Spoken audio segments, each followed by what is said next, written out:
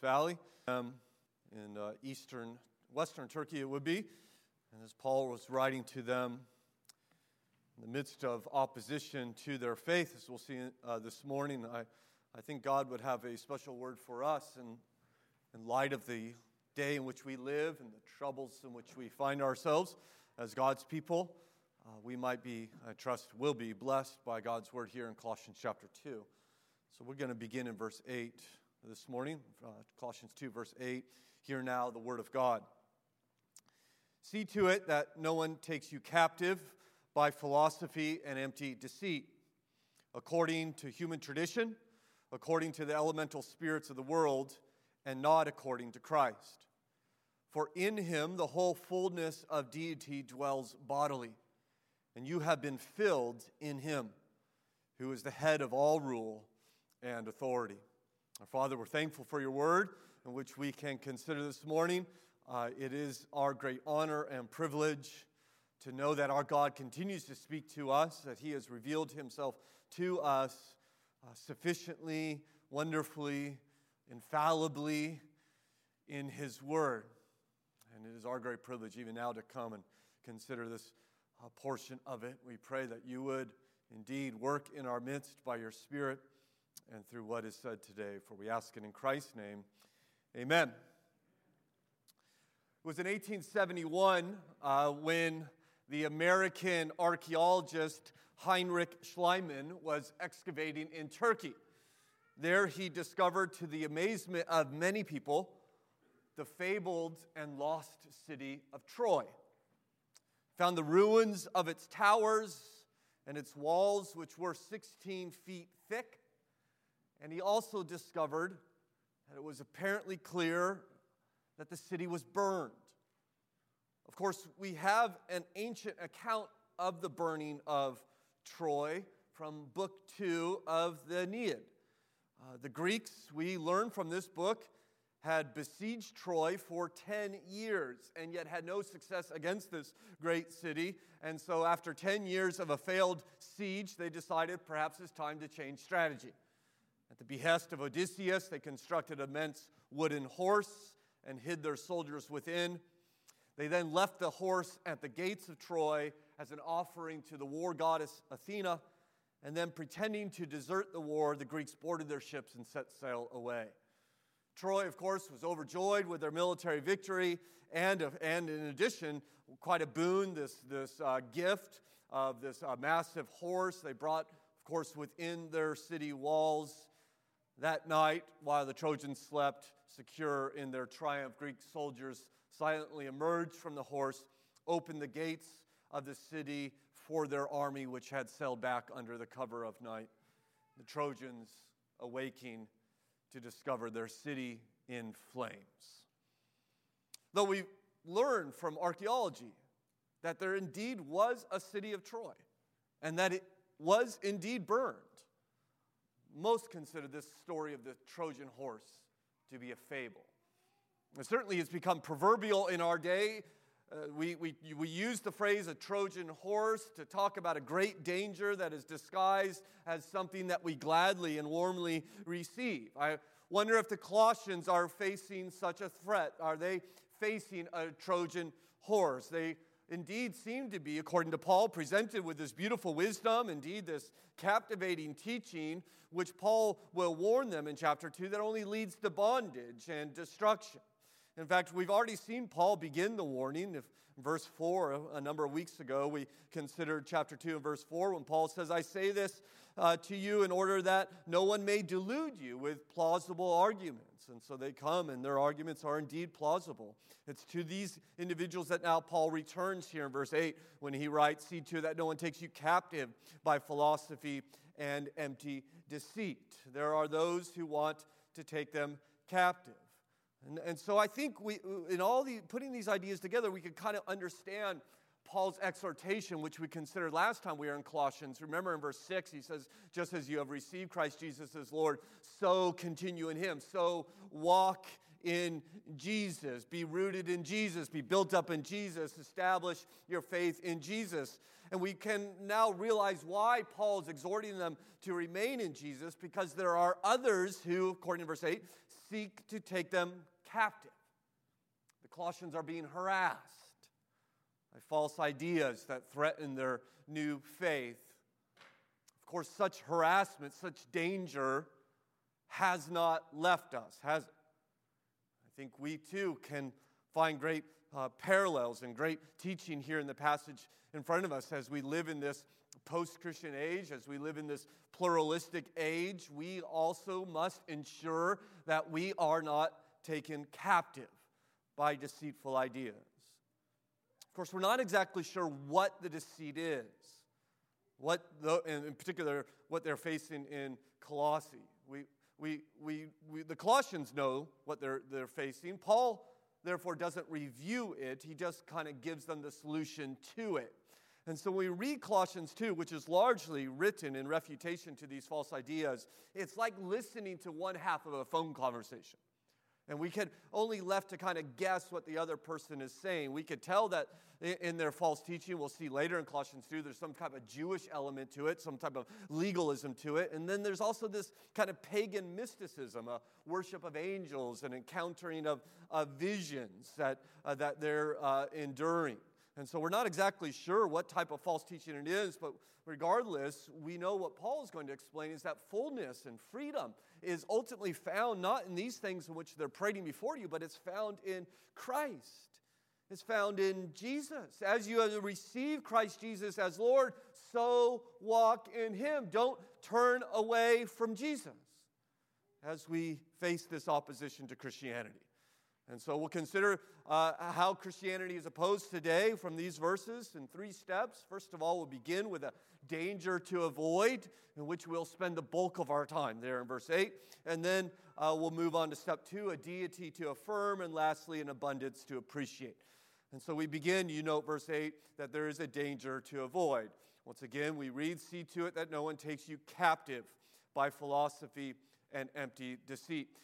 People are out to capture you, Paul says.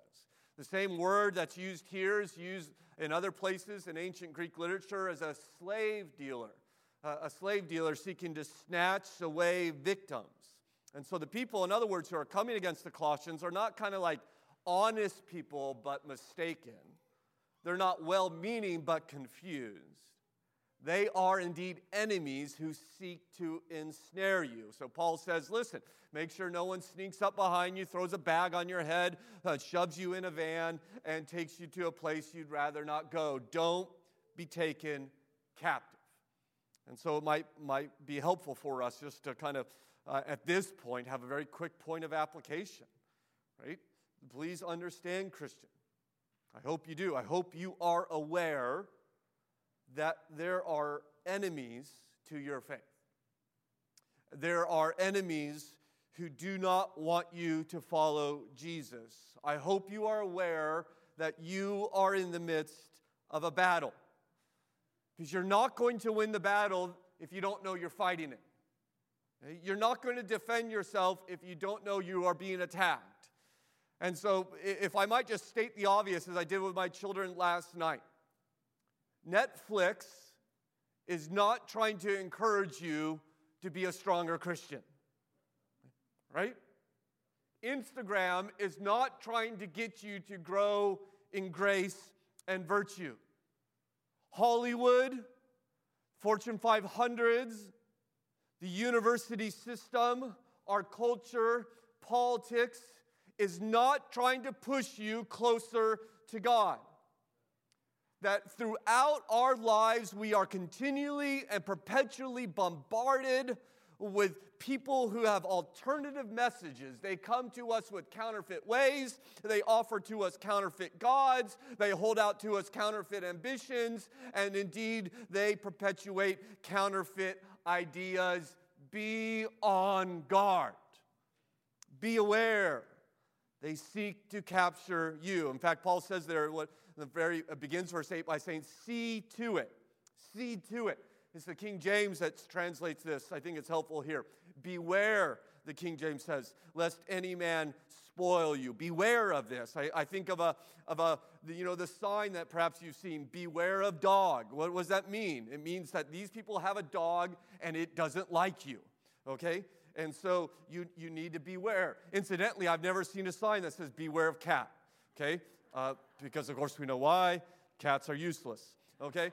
I have seen the sign that says beware, forget the dog, beware of my wife, okay? That's what we have in our house, all right? She's the one you need to look out after. I was, for a while, ministering and pastoring in Southern Virginia, a very rural county. There was not a stoplight in the entire county. That's how rural it was. I remember early on in that ministry being asked to call upon an individual, and I walked upon their home, and it was a single wide with the windows were boarded up with cardboard, and there was a sign there as this young pastor came to knock on this man's door, and the sign actually on the front door said, "Trespassers will be shot, survivors will be shot again." And you kind of chuckle. You hope it's funny. I'm not sure he meant it to be funny, to be perfectly honest, after getting to know him. Paul says, beware.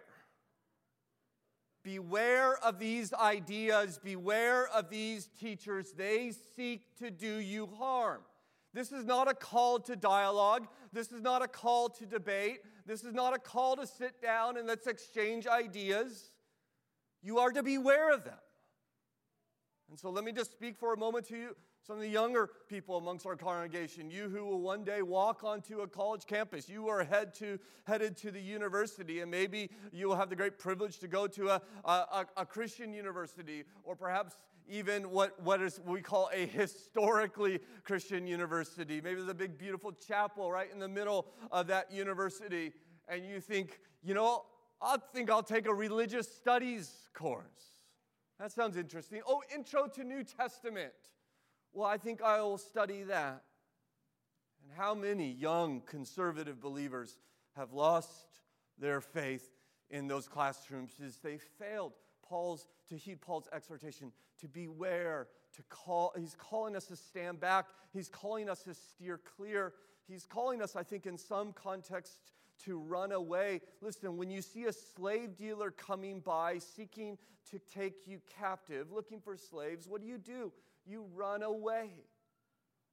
In fact, Paul will go on to tell us the net in which they seek to capture you with, the rope in which they'll tie you up. Notice he says in verse 8 that no one takes you captive by philosophy. By philosophy. Now, you might be thinking, yeah, okay, I don't like philosophy. Philosophy, as one has said, is when they turn solutions into problems. Okay? Another said philosophy is a route of many roads leading from nowhere to nothing. Okay? That's not, I don't think, what Paul is dealing with here. Paul's not saying, hey, beware of intellectual inquiry. Philosophy, by the way, just means, the meaning of philosophy, the word, it means love of wisdom. So philosophy, I think when Paul uses it, it's closer to our word. We might use worldview, or we might even use religion. In fact, Paul's not even concerned with philosophy in general. He's concerned with this philosophy in particular. It's bad because it's hollow and misleading. Notice how he describes it there in verse 8, empty deceit. So in other words, this is not a frontal attack. The danger is the seduction. The arguments are a Trojan horse. They look wonderful. Isn't this great? Who doesn't want a big giant horse on your front lawn? And yet inside it's filled with death. Or if I might change the metaphor, it's like a fish hook. Right? It looks like a tasty morsel. It looks wonderful. It looks delicious. And all of a sudden the fish bites upon it and realizes, no, it's not delicious. It's a hook. It's now in my mouth. And I'm now being yanked out of the place I want to remain. And so it is with false teaching. It resembles the real thing. It looks like it has an appearance of wisdom. It looks wonderful. And yet once it's taken in, we find that it is pulling us places we'd rather not go. And how many people do you know who at one time walked with Christ and professed Christianity, and yet they fell into these ideas, and now they have been pulled to a place where they thought they would never end up. It is empty, Paul says, and deceptive. And this today, I think, is obvious to identify it, isn't it? I mean, today, what is the language that you hear today? Is it not, listen, we just want freedom. Don't we want freedom? Like, who doesn't want freedom? Or the other word that's often used is equality, right? Don't you want equality? Isn't equality good? Isn't that what we're after? And this is what we're told today. You do realize that. We live in a day of religious relativism, which it has an appearance of wisdom, to be perfectly honest. Right? They just want to encourage you to find God in your own way. God's on top of the mountain. You take your path, I'll take my path. We'll meet at the top. That sounds appealing unless Jesus Christ is Lord. And if he is Lord, he has told us there is no other way to God. And that all these other ways lead to destruction. Or we have the interfaith movement, don't we? Which seems wonderful, right? I mean, wouldn't it be good for us all just to get along and we can worship together? You got Muslims and Hindus and Baptists and, we're all just kind of together. Doesn't that sound great? Unless Jesus Christ is Lord. And if he is Lord, he has forbidden us from worshiping other gods. Or we're told that marriage should be available to everyone. And well, that certainly sounds fair, doesn't it? I mean, and they were told, after all, it's not going to hurt us to extend the right to marriage to other individuals and all the rest. And this sounds wonderful and wise, unless, of course, Jesus Christ is Lord. And if he is Lord, he himself invented sexuality, and he himself has graciously put up guardrails to keep us from swerving off into dangerous ideas. See how all these things seem wise, don't they? They seem very reasonable. Please understand, it's a fish hook. It's a Trojan horse. It's empty deceit. And therefore, this is why it's imperative that we know the Bible. That's why it's imperative that we are part of a local church committed to one another under pastoral oversight and mutual accountability. It's imperative that we know who Jesus is and what he has done. So when people come to the door, or they are on your television or on your computer screen or on the radio or in the classroom or, God forbid, standing even in the pulpit, we have the ability to say that is empty and deceptive, and I will take no part of it.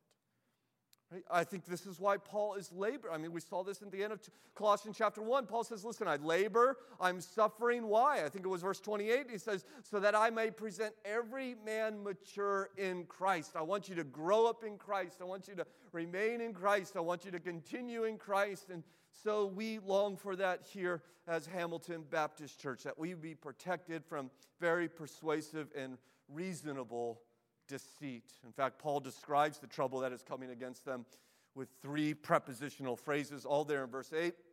You'll identify them. They all will begin with the word according. You see according there, mentioned 3 times in verse 8. He begins by saying that this deceit is according to human tradition.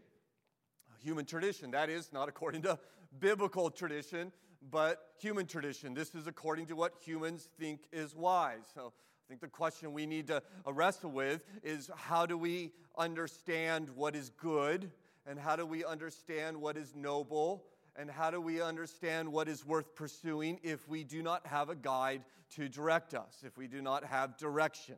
God has, of course, given us direction in his word, and he tells us what is good and noble and worthy of pursuit. And yet if we remove the guide, what is left to determine for us what is good and what we should seek after? Well, the only thing is left is for us to do what seems best to us. Let's do what's best to us. Let's do this according to human wisdom, human tradition. Let's do what is good in our own eyes. Now, if you ever want to see what a culture looks like that embraces this idea, we're going to do what is good in our own eyes, all you have to do is read the book of Judges, and you'll see what they do when they do what's good in their own eyes, and it is not a pretty picture. It says according to human tradition. Secondly, it's according to the elemental spirits of the world. Now, you may have a different translation there.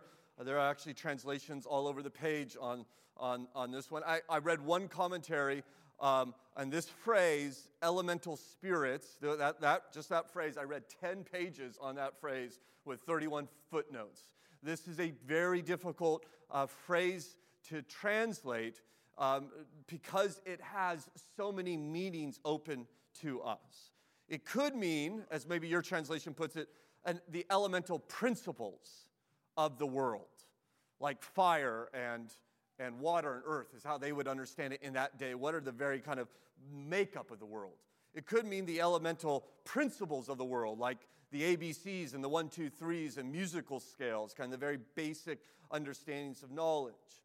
The ESV, my translation, puts it this way, and I think I prefer this translation, the elemental spirits of the world. That is a reference to spiritual beings. I think that's the best way to understand this in light of the rest of the book of Colossians. We've already seen in Colossians chapter 1 that Jesus created all things, and then Paul says, and when I say all things, I'm including, remember he said this, authorities and powers and dominions and rulers.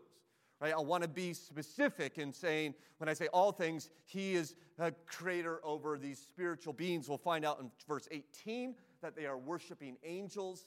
And so this seems like something is going on in this culture regarding these spiritual beings. Perhaps the false teachers, as some have suggested, are tempting Christians to have an allegiance to these spiritual beings. Right? And they're most likely not coming and arguing for them to reject Jesus. They're not. They will most definitely say, listen, you can't be saved without Jesus. You need Jesus. But in addition to Jesus, you need these spiritual beings, these spiritual blessings, these spiritual experiences, these spiritual fulfillments, and you get them elsewhere. Jesus, of course, is essential. We wouldn't deny that. But in order to thrive, in order to be blessed, you need help from others. Perhaps they would make an argument like this, that, of course, Rome is ruled by the Roman emperor, just as Jesus rules the world. But the Roman emperor really doesn't care what's going on in your particular life, in your particular day, right? He's got bigger things to deal with. And so, listen, these spiritual beings, these local spirits, they are directly involved in our lives. And they help us with things like illness and luck and marriage and business and all the rest. And so what we need to do is curry their favor for day-to-day living. You say, well, that sounds very interesting, sounds very old-fashioned. I'm glad things like this don't happen today. Well, I would suggest to you that they do. That there are, of course, many Christian traditions that seem to emphasize this idea of a guardian angel and communing with this angel. There are other Christian traditions that have elevated saints to this status, that if you want to sell a house, well, you make an offering, you pray to this saint, or because this saint's in charge of real estate, I guess, and if you want to travel safely, there's another saint who's in charge of the highways or traveling, and so you appeal to this saint, right? It's the same idea that I think what's going on here. In fact, you travel the world, you see this all over the world. You go to Ghana, as many of you have, and you'll learn that there are Christians there, many Christians, and some of these Christians actually go to pagan fetish priests in order to curse their enemies.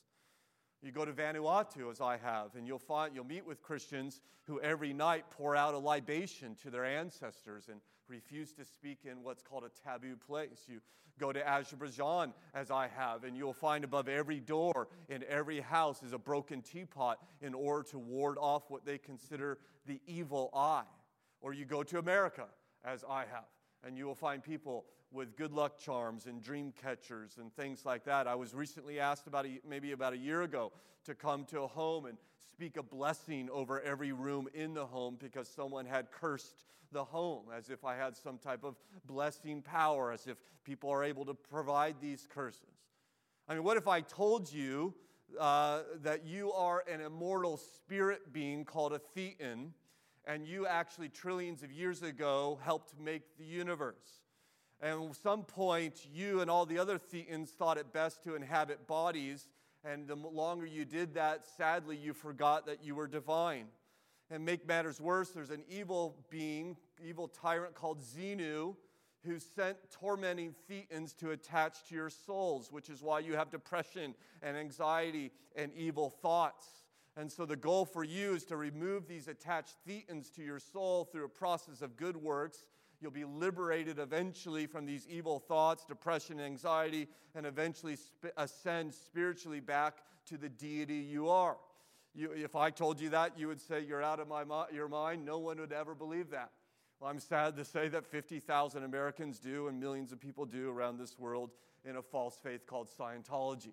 Okay? Why would you follow such a religion, you might ask? Well, because it offers fullness, and it offers healing, and offers hope, and offers meaning. These things are real. They are deceiving people. Now, you might say, well, that's the fringe. I'm not going to give myself to that. Okay, perhaps it is. But spirituality is not on the fringes in America. America is increasingly becoming post-Christian and at the same time increasingly spiritual. So as this land turns away from our Christian roots, don't think that they're replacing it with atheism. They're replacing it with spiritualism. So the New York Times just about 3 weeks ago reported that 20% of Americans, 1 out of 5 Americans have consulted a fortune teller. And this is just growing. In the article entitled, "Using a Spiritual Director to Help Guide Your Way," we read, according to the New York Times, last spring after a divorce, Kadara Ingram needed someone to talk to. Specifically, she wanted to be able to speak about spirituality and the bigger picture of her life. Though Miss Ingram, a 33-year-old government contractor, is a Christian, she isn't a member of a church. So she hired Susan Painter-Cass, a spiritual director, to talk about what she was experiencing, including raising her 6-year-old son in a pandemic in a time of unrest. The article continues saying, in some of the sessions, Miss Ingram talked about her dreams, and Miss Painter-Cass would help her analyze them. In others, Miss Painter-Cass would encourage her to go outside and take my shoes off, Miss Ingram said, and put my feet on the ground just to reconnect with my center. The end of the article concludes, for some, seeking spiritual connection results in a hybrid approach, end quote. A hybrid approach. This is sometimes called syncretism. This seems to be what's happening in Colossians. A little bit of Jesus, a little bit of this over here, a little bit of that over there. Albert Mohler, the president of Southern Seminary, says syncretism is when we take biblical Christianity and say we can mix in a bit of something else. A dash of New Age here, a Hindu goddess over there, and the idea of reincarnation that we think is cool. And of course, you could go on and say, I like Christian stained glass, and I like certain kinds of music, end quote. One pastor calls this Build-A-Bear religion, right? I'll take a little bit of this, put a little bit of this. My neighbor has embraced this. A little bit of Buddhism, a little bit of Christianity. I'm going to kind of put it all together. It's like a big buffet. I'll have a little bit of this, a little bit of this over there. I'm telling you, it is hollow and deceptive. And you ought to beware as you are constantly encouraged to embrace something like this. Thirdly, Paul tells us that this is not according to Christ, which is perhaps the most troubling of all. Right? If you're adding to Jesus, it's not according to Jesus. And again, I undoubtedly think what they were saying is you need Jesus, certainly. Yes, of course, Jesus. But you also need this over here for this to work. Right? You need this thing and this thing and this thing and Jesus. And when you start beginning to say, well, I need this and this and this, you begin to eclipse Jesus from your sight. And usually, by the way, in our day, I was talking to the elders about this on Thursday night, in our day, the thing that we add as Americans is often we call security, which what we mean is money. Right? I need Jesus and I need money, right, in order to have the life that I want to have. That's why I'm so thankful that Dave Murray and Craig Sweeney are even this morning during our second service are going to be teaching a biblical stewardship Sunday school class in order to help us understand these ideas. I think the Colossians must have thought of their lives in terms of buckets. I got my eternal salvation bucket, and I need Jesus for that. But I also have provision bucket and satisfaction bucket and happy marriage buckets, and I need other things for that. And Paul is saying, no, you need to understand Jesus is the whole bucket. Right? Put him first, and he takes care of everything. Because once you have Jesus, you have all you need, for all the fullness of God is found in him. As we turn to secondly, and we'll move much quicker at this point, the deity to affirm. The deity to affirm. Note what he says in verse 9. For in him the whole fullness of deity dwells bodily. So how do we stand against these deceitful ideas that seem reasonable, that seem wise, maybe even seem moral?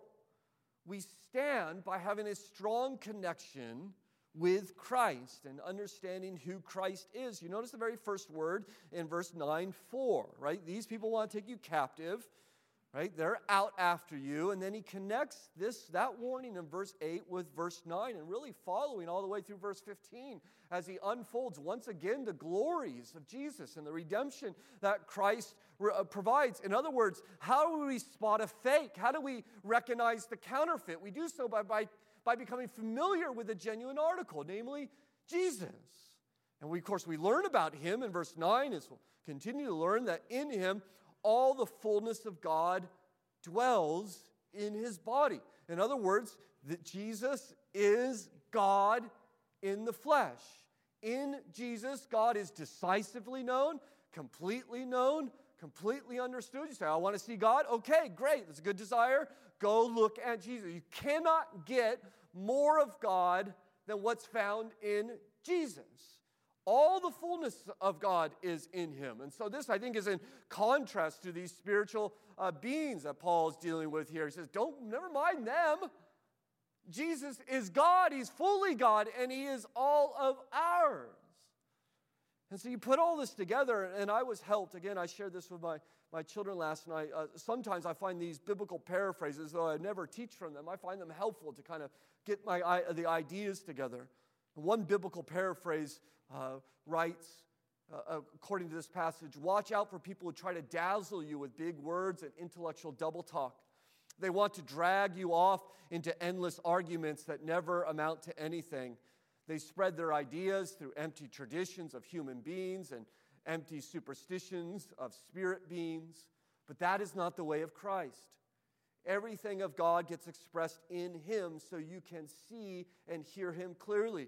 You don't need a telescope, a microscope, or a horoscope to realize the fullness of Christ and the emptiness of the universe without him. I'm helped by that. I think we need to understand that anyone who offers you, hey, I have the key to deeper knowledge, I have the key to deeper deliverance, I have the key to deeper power or deeper experience through a means other than Christ, is a danger to avoid. All the fullness of God dwells in him bodily. In fact, we're familiar with that idea already. I mean, just look back in chapter 1 and verse 19. Paul says, for in him all the fullness of God was pleased to dwell. It's almost the exact same language. Paul returns, of course, he just keeps bringing us back to Jesus. Let's keep going back to Jesus. We're going to keep banging that drum. He keeps talking about Christ, as we should and as we must. Of course, you know I've been blessed by the ministry of Charles Spurgeon, great Baptist preacher, perhaps the greatest English-speaking preacher of the 19th century. He was preaching his first sermon at the Metropolitan Tabernacle following the immense ministry of a preacher named Gill, who was utterly brilliant. I mean, and so they wonder, and Spurgeon was about 20 when he started this ministry, and they wonder what this preacher boy is going to do following the eminence of Gill. And Spurgeon stood to address the congregation for the first time, and he said, if I am ever asked what is my creed, it is Jesus Christ. And I think that would be good kind of summary for Paul. Paul says, my creed is Christ. We're just going to keep going back to Christ. And in Christ, all the fullness of God was pleased to dwell bodily. And as amazing as verse 9 is, we'll just read verse 10. And you have been filled in him, who is the head of all rule and authority, as we turn lastly to an abundance to appreciate. An abundance to appreciate. You have been filled in him. Who's him? Him is the one who has all the fullness of God in him. So the one who has all the fullness of God has now filled you, Christian. And to be honest, I sat in my office just kind of think, what does that mean? I mean, I don't even think we could plumb the depths. I read books after books. What does it mean that I'm filled in Christ, who himself is the fullness of God? It is, I think, beyond our comprehension to wrap our minds around. If we're filled with him who's the fullness of God, what then is missing that something lesser can supply? What is it that this thing's going to give you or that thing's going to offer you? I mean, they claim, listen, you can have fullness with this or fullness with that. We offer spiritual fullness. We got the full gospel over here. You got like 3/4 gospel. Come to us, we got the full gospel. And Paul counters that and says, you have all the abundance in Christ. You don't need to look anywhere else. You're filled with Him. I think about like Thanksgiving. And after when when you're done eating on Thanksgiving, I realize I'm done eating when the pleasure of the next bite will be passed by the pain and discomfort that the bite will bring. Okay? I don't know if that's so. Once that calculus is reached, okay, that's when I stop eating. Right? In other words, you push away from the table and you are full. You're full. And at that point, what if someone comes by and they offer you your favorite food? Hey, we forgot to bring out the lobster. Right? Oh, well, here's the chocolate, brownie sundae. And what do you say at that point? You who might be incredibly tempted by that at any other time, what do you say after Thanksgiving eating? You say, get that away from me. Right? I don't want any part of it. Why? Because you're full. See, Paul says we are so full with Jesus that when the world comes with its little spoonful of this or a cupful of that, we say, no, thank you. I'm full. I'm filled with Jesus. Oh, don't you want to consider our ideas, right? Don't you want to think about it? No, thank you. I'm full. Well, don't you want to look at this illicit picture? No, thank you. I'm full. Don't you want to share this gossip? No, thank you. I'm full. Don't you want to keep your tithe and spend it upon yourself? No, thank you. I'm full. Don't you want to hold that grudge and keep licking those wounds and bitterness? No, thank you. I'm full with Jesus. That offers me nothing. I have everything I need with Jesus. I have no room for your nonsense. Get it away from me. Christ becomes, as Paul is telling us, the entire world for us. He says in the book of Philippians, for me to live is Christ. That's my life. In fact, look what he says here in chapter 3 and verse 4. When Christ, I love this phrase, who is your life. He doesn't say Christ who brings you life, though that's true. And he doesn't say Christ who leads to life, though that's true. He says this Christ is your life. And you are filled with him. In fact, he who is my life, he who has filled me, according to verse 10, rules over all. As you see, he ends this verse saying, who is the head of all rule and authority. That Christ reigns supreme over everything and over everyone, that he delivers us from every power, whether visible or invisible, that would make some kind of claim upon our lives. And so we don't need to look to this or to that in order for our life to go well. We look to Christ, who is unsurpassed in power, and I might hasten to add, unsurpassed in love. As we end our time this morning, just let your eyes fall down upon verse 13. You read, and you were dead in your trespasses and the uncircumcision of your flesh.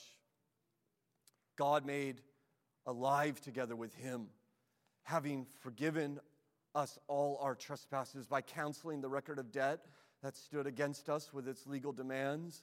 This he set aside, nailing it to the cross. You see, as we'll consider in the weeks coming, God willing, in love for us, Christ goes to the cross in order to forgive our sins, in order to pay our debt, in order to wash us clean in his blood. And so as we end this morning, I simply want to ask you, as I do every Sunday, have you been forgiven? Has your debt been paid? Christ went to the cross, according to verse 14, in order to pay the debt of sinners. We access that payment as Christ dies as our substitute. We access that forgiveness, that salvation by faith and repentance. The Bible says if you confess with your mouth that Jesus is Lord and believe in your heart that God raised him from the dead, you will be saved. So everything I said this morning all hinges upon this reality that Christ is yours by faith. He can be even now as we pray. Father, we are thankful that we have Jesus, that we are filled in Jesus. He who is all the fullness of God in him has filled us. What a great honor and joy it is to know that he's just not part of us. He has filled us completely. He is our life. For us to live as Christ, he is to be preeminent in all things. And it's in light of who Jesus is that we pray that we would indeed be protected from those who would seek to deceive and to take us away. Of course, all of us, I think, here are thinking, well, of course, I won't be deceived. And yet, how many have said that and have found themselves so? And so will you not let us to be lazy in our vigilance? May we be aware. May we see to it that we are not taken captive and those whom we love are not seduced away. And we pray for those who have been perhaps captive by other ideas, maybe even those here this morning or watching on the live stream. And perhaps you would help them even now see that they have given themselves over to lies and false ideas, that true salvation is found in Jesus and in him alone. May they receive Christ by faith, turning from their sin, calling out, God, have mercy on me, a sinner. I trust in Jesus. He is mine. For we ask it in Christ's name. Amen.